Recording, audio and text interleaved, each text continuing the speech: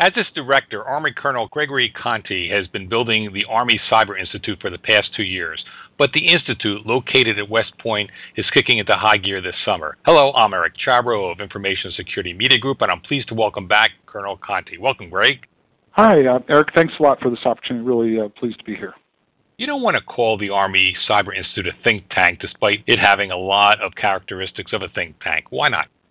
The phrase think tank implies that everybody sits around smoking pipes, thinking scholarly thoughts, and putting out the occasional research paper. We're trying to do something more than that. We're trying to go out there and make a difference, and help protect and improve the cybersecurity of the Army, of the Department of Defense, and the government, as well as the nation at large. What exactly is the Army Cyber Institute, and what are its goals? The Army Cyber Institute was a concept 2 years ago. It was to create a new, innovative, agile organization within the Army, but connected to the government and various communities are really essential to making our country and individual people really around the world safe in cyberspace. It has four main focus areas: to outreach, to connect with the right people, to help build a bench of experts inside the center, inside the institute, to be able to advise and to conduct research to help collaboratively solve problems.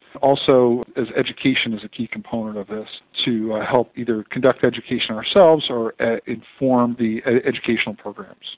Your community is wider than the Army. Yes.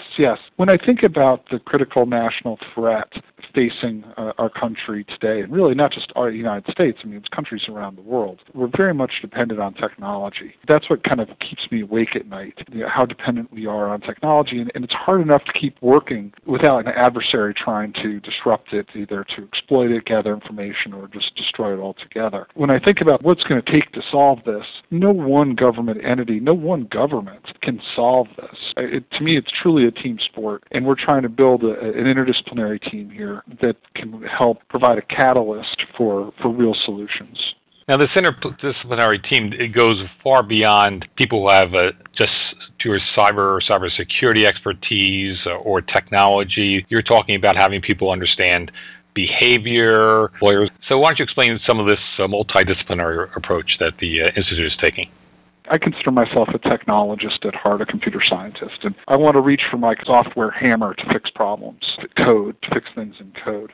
And then I have friends who, in the legal community, they reach for law, or policy community, they reach for policy. Ultimately, to get at real solutions, I think it's going to be a combination of many disciplines, including technology, policy, and law, which are the usual suspects. For example, ethics, right? Privacy, civil liberties, computer ethics have proven themselves to be very important. So what's the right information? What should we be teaching people about cyberspace, cyber operations, and computer security in terms of ethics? Obviously, math, cryptography. I mean, we really did a nice analysis of computer security / cyber operations, cyber security, and the intersection with various disciplines. And really, we found an intersection with just about every discipline, and not just trivial, I mean meaningful, like psychology. You think of phishing resistance, right, to phishing attacks, or resistance to social engineering. In systems engineering, the idea of that an attacker will probe the perimeter of a system. History, that if you look back, there are people who specialize in the history of technology and the history of intelligence. There's a great many lessons that have been learned through the course of history that we can then apply to the present. The list, I think, just goes on, and what we're trying to do is bring together those diverse teams in a powerful way that's never been done before. Who's full-time on the staff, and you bring in some of these experts for specific projects? What we're trying to do is reach beyond just the Army and create a scaffolding that other government entities would like, but as we move into the future, other organizations, private, nonprofits, would like to collaborate with, ideally in residence here, remotely. I look at what the Army's provided as kind of the seed corn to put this together, and we're looking at having 26 people on board this summer. What we're looking to do is then expand it with collaboration. 26 sounds like a lot, but you have to actually carefully prioritize who we can work with, at least initially. But over time, we want to create the type of scaffolding that others will want to play a part because they see value in what we're trying to accomplish, which is the cybersecurity of our country. You're bringing in people from different industries. I believe you're bringing people in from financial services. How would they work with your organization? That's a very fair question. When I think about the challenges facing our country, adversaries are able to operate in the seams between various government organizations, or it's those seams in the government organizations and the legal authorities that cause problems because they're not really effectively covered. There's kind of a joke of Murphy's Laws of Combat that says that any battle will occur on the seam between two maps, going back to, like, there's usually that's where you had your duct tape covering the terrain, so you're effectively blind. What we're trying to do now is to build a critical mass, build the relationships. We're focusing specifically on New York City because of its proximity to West Point and the financial sector in particular, and academia and government in the New York area, because in many ways it mirrors the critical infrastructure that is at risk for the rest of the country as well, and really the rest of the world. So initially we're participating in various in industry events and bringing folks here to do the same.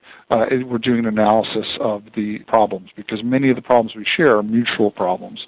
They aren't specific to the government. They're pain points that are common both in industry and really across the spectrum. There are limits on what the role of the Army is in protecting cyberspace and what the role of government is in protecting cyberspace, and understanding what the role of private industry is in protecting cyberspace. The law is unsettled in those areas, and we need to help define what the boundaries are, be a participant in that discussion. Understanding boundaries is critical. With boundaries come the ability to assign responsibility and authority to take protective measures or potentially offensive or defensive measures. In classical Army doctrine, a commander on the battlefield has rules of engagement and the law of war, which is very well understood, defining what they're allowed to do. On the map, they have a unit sector that's clearly drawn out, telling them what they're responsible for. They have a great deal of authority inside their unit sector. If they go outside of that, they coordinate left and right and up and down to make sure that they're operating in sync with everyone around them. Now what we have, however, is this physical plane, and I tend to think of it in terms of there's a parallel plane of cyberspace. If you think of your office or a government building or a building in private industry, an office building, it has a presence in cyberspace. It quickly becomes global. So defining those boundaries of who's responsible where, I think, is critically important, but it's not easy. Is this an issue that you'll be looking at? Yes, I think so. I mean, what we've been starting to look at is there are many time-tested techniques from classic military doctrine on how to fight and win in various battles and various engagements, long-term and short-term, military doctrine. What can we pull from that really deep well of information? What can we pull from that and apply to cyberspace? So that's one of the places we're starting. And one of the natural intersections is the idea of terrain. The terrain analysis of a battlefield, identifying terrain, for example, a bridge maybe over a river, may be key to winning a battle for either side, and applying that then to the cyberspace realm. In fact, one of my colleagues now is presenting some work to the NATO Center in Estonia, presenting some work on key terrain in cyberspace. You mentioned earlier that you're ramping up this summer, so what can we expect from the Institute in the coming year? The Army is going through some significant transformation, I believe, in my personal opinion, in terms of how we operate in cyberspace and how we organize to defend ourselves and perform a wide spectrum of activities in cyberspace. So there's an ongoing effort there. So we're somewhat looking internal and helping inform how the Army organizes for the next steps that it's on, including how does it create a career path for leaders and participants in the specialty area. Historically, there has not been a dedicated career path for people who really did these type of activities. Now we're in the middle of trying to figure out how to create one, what it would look like, and we're taking an active role in that. Another part of our outreach activities is to get out and we start engaging other, both in industry, academia, government, other thought leaders or others that are deeply invested in the protection of their networks, to then perhaps find opportunities for internships for military personnel to work in various places in industry. We've in the past at West Point grown people that specialized in this, but more in an ad hoc process. They would show up and they'd be interested, and we'd feed them during their 4-year cadet career, but a very ad hoc fashion. And the end result was positive, but it wasn't deliberate. It wasn't something you could scale up. So we're formalizing that to a very deliberate process called the Cyber Leader Development Program that then will allow us to ideally even recruit people here at West Point, put them through a deliberate 4-year program that complements their classroom experiences with a wide range of outside the classroom activities, and then graduates them as second lieutenants holding a bachelor's degree into the cyber forces.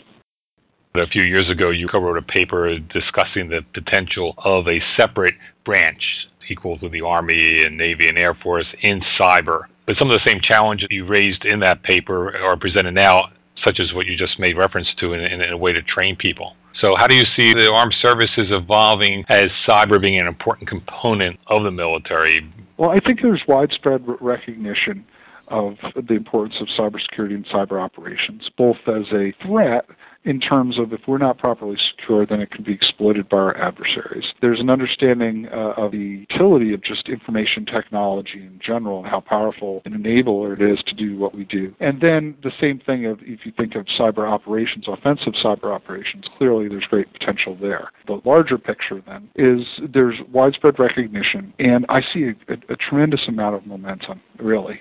When I first wrote the paper, I wasn't entirely optimistic because I knew a great deal of cultural change would be required to help make this happen. That paper predates U.S. Cyber Command and Army Cyber Command. But now that we have champions in the force that get it, that understand the problems, and it's backed up by the real world, the headlines every day, a lot of the requisite cultural change that's required is taking place. Is it perfect? Is it messy sometimes? Absolutely. But are we heading in the right direction? Yes, and I'd say pretty aggressively. When you say heading in the right direction, are you talking about a separate military branch, or are you talking about just some major restructuring of how the armed forces approaches cyber? I'd see it as a general trajectory, that there are things that need to occur to help to prepare the military to operate in cyberspace. And pretty significant movements taken place. The birth of Army Cyber Command, the birth of U.S. Cyber Command, the idea of the cyber mission forces that you may have read about in the newspaper, creating dedicated teams, the people looking at the idea of creating a cyber branch inside the Army, so as a peer to infantry and armor and signal, to create a specialist career field for people in this area. So I think that's all very substantial. Will one day a new service emerge? In the back of my mind, I feel like it will, but that's my own personal opinion, and that's probably a point in the future 20 years from now, and may only occur perhaps after major, almost catastrophic cyber events would occur. That's the type of trigger that historically taken something like that to create a new organization of that magnitude. But I really see us on a trajectory where I think we're doing all the right things right now, and that may very well be sufficient, short of creating a new service. It might not be necessary. That's something you'll be looking at the Institute. Yes. Well, thanks, Gregory. Oh, my pleasure. I've been speaking to Gregory Conte of the Army Cyber Institute for Information Security Media Group. I'm Eric Chabrow. Thanks for listening.